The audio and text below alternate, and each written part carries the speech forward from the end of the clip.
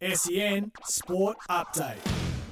This is your sports news update brought to you by Car Sales. Everything you ought to know. Jordan Dawson will be at Adelaide in 2022 after the Crows and Sydney came to an agreement late yesterday for the halfback flanker. The future first-round pick from the Crows will go to Adelaide. That is tied to Melbourne's ladder position next year. Former Bomber Brent Stanton will coach Essendon's VFL side in 2022. In the NRL, North Queensland speedster Hamiso Tabuai-Fidau has inked a one-year extension to remain at the Cowboys through to 2023. The Socceroos last night lost 2-1 to Japan. Their record 11-game World Cup qualifying run is over. There was a goal first for Japan in the 8th minute through Ao Tanaka. The Socceroos then equalised in the 69th minute through Aiden Hrustic with a great free kick goal. It was a thunderbolt free kick.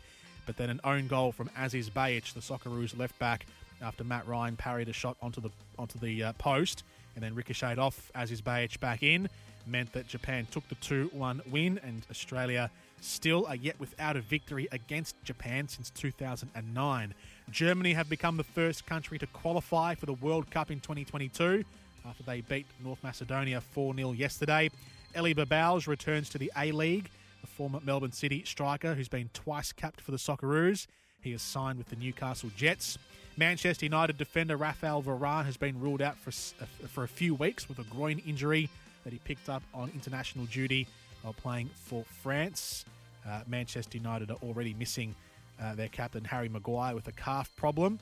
In the NFL, John Gruden has resigned as the Las Vegas Raiders head coach after his use of inappropriate language in emails that surfaced yesterday. Over a span of 7 years, John Gruden sent multiple emails using racist, misogynistic and homophobic language, and he announced his resignation yesterday.